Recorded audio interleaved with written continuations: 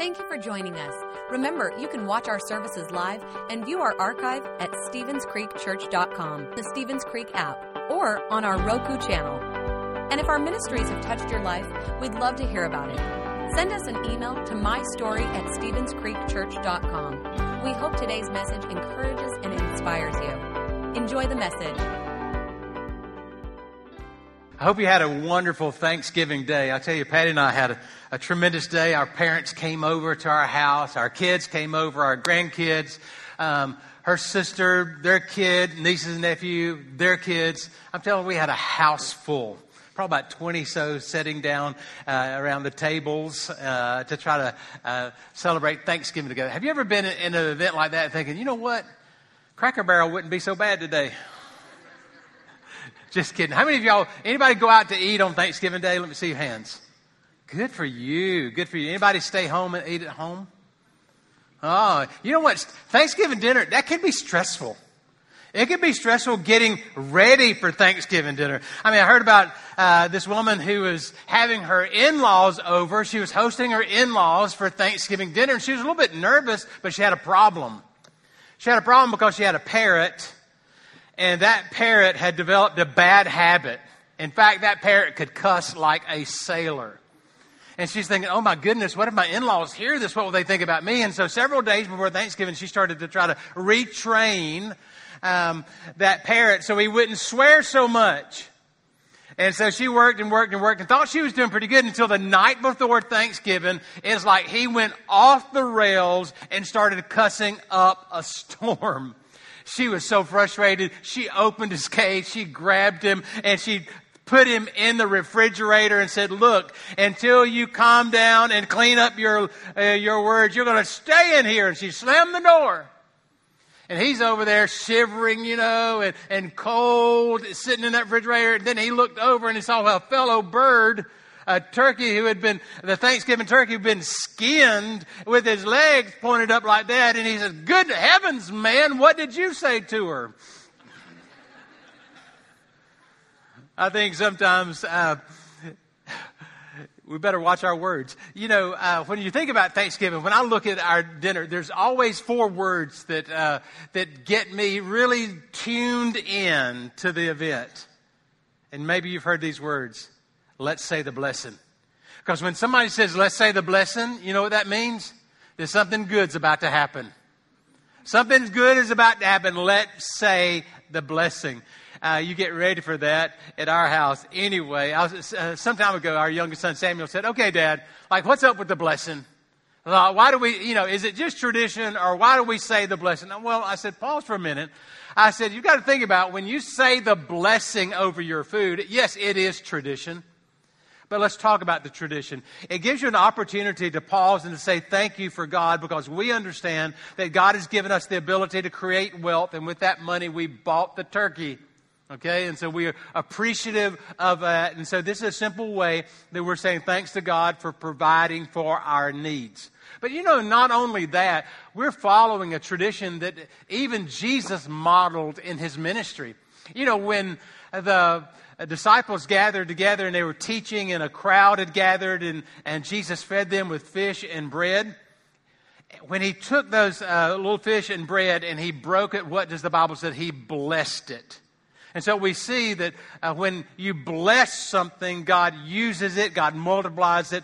And so we also see on the night that before he was crucified, he gathered his disciples together. He broke the bread and shared the cup. We call it the Last Supper, and he blessed it. So we see this tradition of blessing, of giving thanks. So that's why we do that. Last week that I preached at a Jamaican church in South Florida. And so right after service, they said, brought me into this room, and they said the blessing. And we had a Jamaican Thanksgiving. From Jamaican jerk chicken to oxtail rice and beans, the whole works. It was quite a feast. But when we think about saying the blessing, well, what is a blessing anyway? A blessing is when you speak well of something or someone. A blessing is when you want the best or you encourage this. We bless the Lord because we speak well of the Lord. We honor His name. And in the same way, we want to receive His blessing, and His blessings is His favor, His touch, His anointing. And so we think about that. I want the blessings of the Lord in my life. And I'm sure most of you would say, yes, me too. We want the blessings of God. And when we want to posture ourselves so that we can receive those blessings. And I want to talk to you about that over the next few minutes as we look at Psalm chapter 1, and we're going to read the 6 verses there in this passage of Scripture. And we're going to see in it the life of a blessed man. In fact, he contrasts between the life of a righteous person and the life of a wicked person. And he's calling people to walk in the ways of righteousness. We pick it up in Psalm chapter 1 and verse 1. It said, "Blessed is the man who does not walk in the counsel of the wicked, or stand in the way of sinners, or sit in the seat of mockers. But his delight is in the law of the Lord, and on His law he meditates day and night. He is like a tree that is planted by streams of water, which yields its fruit in season, and whose leaf does not wither, and what he does prospers.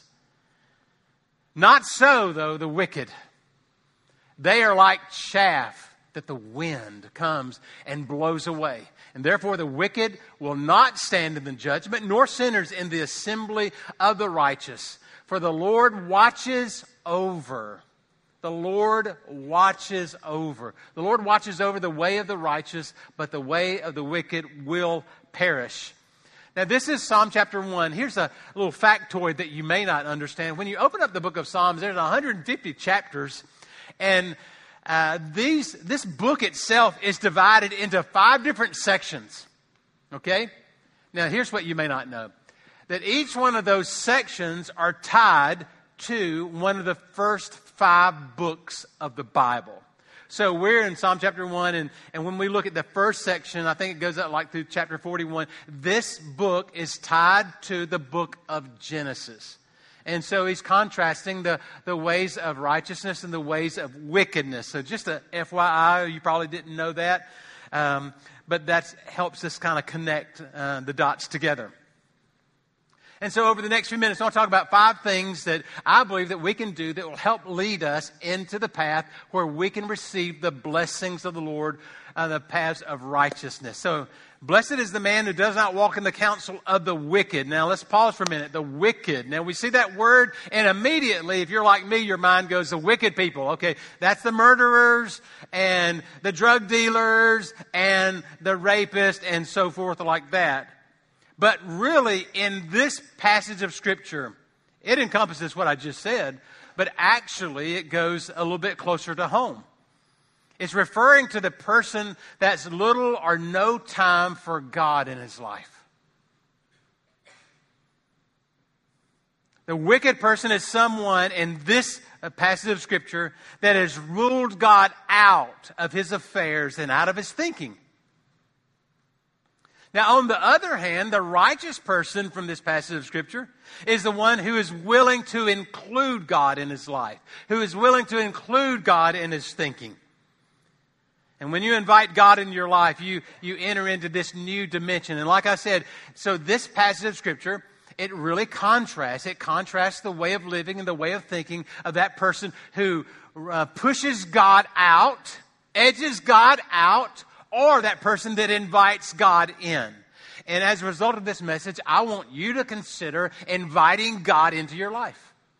Inviting God to be the leader and to be the Lord of your life. To include Him in the decisions that you make and include Him in the future that you're building. And so we see this in this verse, who does not walk in the counsel or stand in the way or sit in the seat. Now, all of this is kind of interesting. To walk is a reference to decisions that we make throughout the day.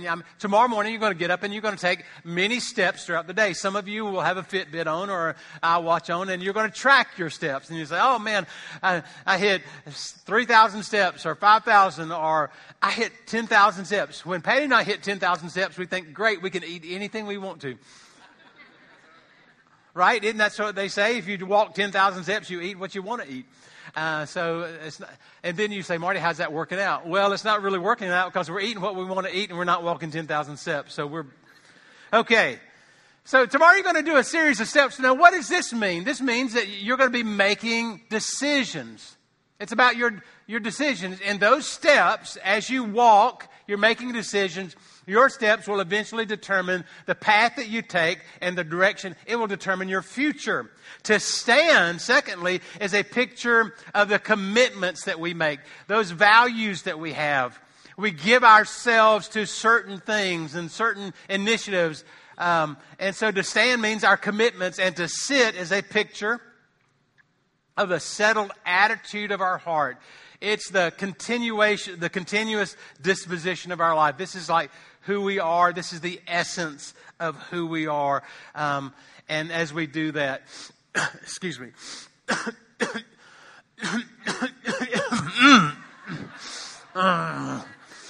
Oh, that was rough. That was rough. You need a handkerchief?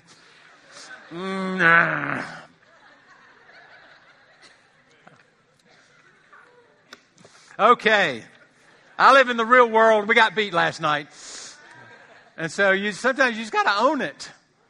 You got to own it. You got to be all in or something like that. So congratulations to the Tiger faithful here at the Creek.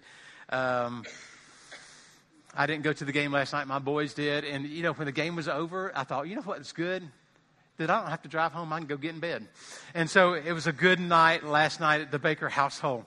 So I just wanted to bring that up. And so let's go back to this. And next it said, does not stand in the way of sinners.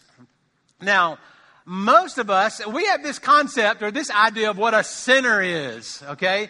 And so in this passage of Scripture, a sinner refers to people who make trouble, okay? In this passage, people who make trouble. We're looking at the original words, the people who make trouble. The psalmist says that you can recognize the godly man because he doesn't make trouble. Then he says, does not sit in the seat of mockers. Now, he's referring to those people who have a tendency to blame everybody else for their problems and to cast blame on other people. And so you're starting to get this picture of who this is. So you have this choice. Do you want the blessed life? Or do you want the life that you push God out? When you push God out of your life, you're going to end up being those individuals that make trouble. You push God out of your life. You create chaos. You push God out of your life. You start to blame other people for your problems. And it just becomes that tendency. And so he said, not so the righteous, because the righteous people are the one that include God and said, God, I know that this is not fair, but God, you'll give me the strength to get through this. And God does that. That you'll invite God, and instead of the chaos and making trouble, God gives you the sense of peace. Like the world is going crazy, but yet you have this sense of peace because it's not from you, but it's really God working inside of you, giving you that calmness and that peaceness. And we're moving into Christmas, and that's what I just want you to hear that. So let this Christmas be a time of peace where you can just take a deep breath and understand that God is there protecting you and guiding you, because you're going to walk in the steps of the righteous and you are going to live at peace. So many times we echo those people that we hang out with. And so we have to be very careful, because you are the average of your 5 closest friends. And so when you start to look at your life and you start to look at the people you hang around with, you become that average. You start to think like them. You start to see things as they see. And so I just you need to be aware of that. And here's the point. You need to choose your friends wisely. And don't ever make the mistake of choosing personality over character. You need to choose your friends wisely. Don't ever make the mistake of choosing personality. Well, I think that guy's funny. I think it's, and all of a sudden, you love that personality, but then they have no character possibly. Their character is going to help shape your future. And so always be on guard. We're here. We have a choice here. What path we're going to take. Are we going to embrace the people who push God out of their lives? Or are we going to embrace the people that welcome God into their lives? And so that's the choice. We're looking at this passage of Scripture. We're trying to figure out which road are we going to take. How are we going to make the decisions? I want to encourage you to choose friends with character first. People who have a solid foundation. Choose character over personality every day. Next verse, it said, but his delight is in the law of the Lord, and on that he meditates day and night. He loves God's law. Now, this is the Bible as we know it. Back when the psalmist wrote this, they didn't have the Bible. They had scrolls and they had oral tradition that was passed down from generations. We have a printed book. We have a digital copy. But the point is, his delight is in the law of the Lord. He wants God's word to provide the direction, provide the insight. We're talking about how do we walk in the blessings of the Lord? How do we do this? How do we have his favor? Well, we learn to delight in God's law, and on his law, he meditates day and night. Now, I've talked about this before, to meditate. So many times we confuse this because we don't understand it. To meditate doesn't mean that you're going to put your mind in neutral. That's not it at all. To meditate on God's word, meditation simply means to seriously look at something. You're going to seriously look at this. When his delight is in the law of the Lord and on his law he meditates, he seriously considers that Scripture. He ponders it. He mulls over it. He thinks about it. Now, the challenge in my life sometimes is I want to read a passage of Scripture and I want to get to the next chapter and then I want to go to the next one. And I'm just reading words off the page. And what this verse is telling me is, Marty, slow down. Let the Word of God go inside of you. Meditate. Think about it. Maybe it's just one verse today. But think about that. What is that really saying? You know, who is it written to? What was going on when it was being written? How is God using that? What is that saying about me? What is that saying about my family? What is that saying about the next generation? To seriously think about it. And so I just want you to meditate on God's Word. If you're looking for direction in your life, meditate on God's Word. Think about it. How does this work? How will it affect me? How will it impact my life? Here's the third thing. I want you to, as you meditate, I want you to immerse yourself in God's Word. Because as you meditate on it, I believe you'll find peace and that you'll find strength. God's Word will take you to that place of peace. We're talking about the righteous person. What does the righteous person do? They invite God into their lives. What does the wicked person do? The wicked person pushes God out. That's the difference. The righteous invites God in. The wicked pushes God out. But we want to be that person that immerses ourselves in God's Word. We want to meditate on it because we believe that when you meditate, you think seriously about it, you are going to find peace. You're going to find peace and you're going to find strength. He said that person is going to be like a tree that is planted by the streams of water which yields its fruit. In other words, you are going to be productive. Okay? I want you to be productive. He said you're going to yield your fruit. You're going to be productive in season. And whose leaf does not wither. What does that mean? I believe it means you're going to be protected. So when we walk in the blessings of God, we can expect to be productive and we can expect to be protected. And whatever they do prospers. I believe that the blessed life is a prosperous life. The blessed life is a prosperous life. Now, does that mean it relates to your bank account? Well, maybe, but that's not all. I am telling you, the prosperity of your soul has a lot more to do with your well-being and your purpose and your the inner person. Everything on the outside, it can fade away just like that. But what we're talking about is an eternal prosperity and blessing that comes along with God's favor on your life. But how do we get there? You're going to be like this tree planted by the streams, that have deep roots.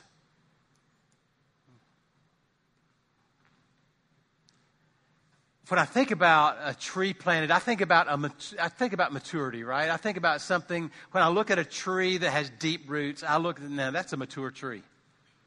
That is a mature tree. And how does that relate to me? I'm like a tree that's planted. Here's the point. I want you to start thinking like a mature person. I want you to start thinking, if you want to prosper, I want you to think long term. Don't just focus on what's happening this week or this month. You've got to step back and look at your life and say, I want to think like a mature person. I want to be like that tree planted deep. I want to be like that individual that has a vision for the future, not just to get through the week. So many times we're tempted just to make it through the work week and we live for the weekend. Folks, there's a lot more life left at the end of the weekend. And I want you to think like a mature person. And that's what this scripture is saying. If you want to prosper, I want you to think long term. I love what Dave Ramsey says. He said, I want you to live like no one else now so that you can live like no one else later. And he's saying, I want you to think long term. He said, not so the wicked, though. Back to the passage. They're like chaff that the wind blows away. Therefore, the wicked will not stand in the judgment, nor sinners in the assembly of the righteous. You see this word chaff. Now, what is that? Chaff is the seed covering or the plant debris. You separate the chaff from the actual seed or the grain. It becomes the stuff you throw away. Last night I was watching the ball game, and so I had a bag of peanuts, and I was hulling those peanuts, getting into it, and I was just throwing away the hulls, right? And I was just, because they're no value to me. I wanted the peanut. And that's kind of what this is. So many times we focus on the things we need to be throwing away. The good thing was not the hull that I was tossing. The good thing was the peanut that I was going after. We've got to be focused on the right things. This week you're going to face a lot of battles. Okay? There's a lot of things out there that you're going to be dealing with. Some things you don't need to deal with. Here's what I'm saying. You need to choose your battles. And don't be distracted by the things that really don't matter, because in this world, this coming week, you are going to be distracted by a lot of little things that are going to take you off your mission, your life's mission. So don't be distracted by those things that really don't matter, but choose what's right and good. Choose your battles. For the Lord watches over the way of the righteous, and the way of the wicked will perish. He said, choose your battle. Don't let the enemy distract you and take you down. But allow God's covering, God's productivity, and God's protection to cover you as you move through this week. So, Psalm chapter 1, it paints a picture of what it means to live like a righteous person. I'm inviting God into my life. Or what it means to live like a wicked person. I'm pushing God out of my life. So that's what you've got to see in this passage. And the reason we want to invite God in, because God's blessings, His favor comes. But here's the point. We've got a choice. We get to choose. Are we going to embrace God's favor or not? In Deuteronomy chapter 28, it says, if you fully obey the Lord your God and carefully keep all of His commands that I am giving you today, the Lord your God will set you what? High above. The Lord is going to raise you up. The Lord will promote you. The Lord will set you high above all the nations of the world. You will experience all these blessings. And in Deuteronomy 28, there's a whole list of blessings. You'll experience all these blessings if what? If you obey the Lord your God. If you obey the Lord your God. And so we had this choice. How are we going to live? Are we going to choose to go after God, invite Him into our lives, or are we going to push Him out of our lives? That's the choice. That's the choice we have to make today. God wants to be a part of your life. You may not see Him, but He's here. And I believe that when we surrender to Him, God is watching over us. You may not see God's activity, but God is working behind the scenes in your life. But God is here. God is watching over you. And you say, Marty, that may work for you, but it doesn't work for me. Well, let's talk about that. Let's talk about where you are spiritually. Are you at a place where you're willing to receive God's leadership and guidance in your life? Are you at a place where you're willing to surrender your life to God? You know, because truth of the matter is, you may not be at a place. And today is the day to reposition yourself. Because if you want to change your situation, you've got to change your position. You've been stuck over here for a long time. How's that working for you? God has a life of blessing and He has a life of favor for you. But you need to reposition yourself. And say, God, not my will, but I want your will to be done. I want to surrender to your plan for my life. Well, today is your day. Today is the day to change your direction and start walking toward the Lord. Today is the day where you say, God, I want you to come and be the leader and the Lord of my life. I'm tired of doing it on my own. I'm tired of pushing you out. Today, I want to receive your Spirit, your life in me. I realize that this is a lot to cover in a short time, but I do feel like the Lord has ordered your footsteps to be here today. And to those who are watching online, that God is here to speak to you. And very clearly saying, stop pushing God out of your life. But I want you to turn and say, God, I receive what you have for me. I receive forgiveness. I receive hope. I receive strength. I receive peace. And He has that for you. Well, we're going to pray in a few minutes. And during this time, I just want you to be attentive to God's promptings in your life.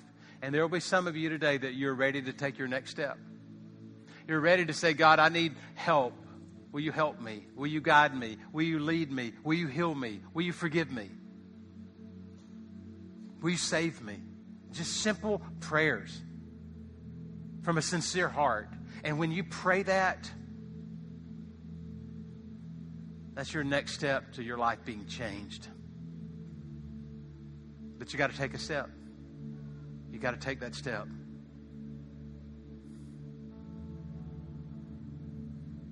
Will you do that today? Will you pray with me?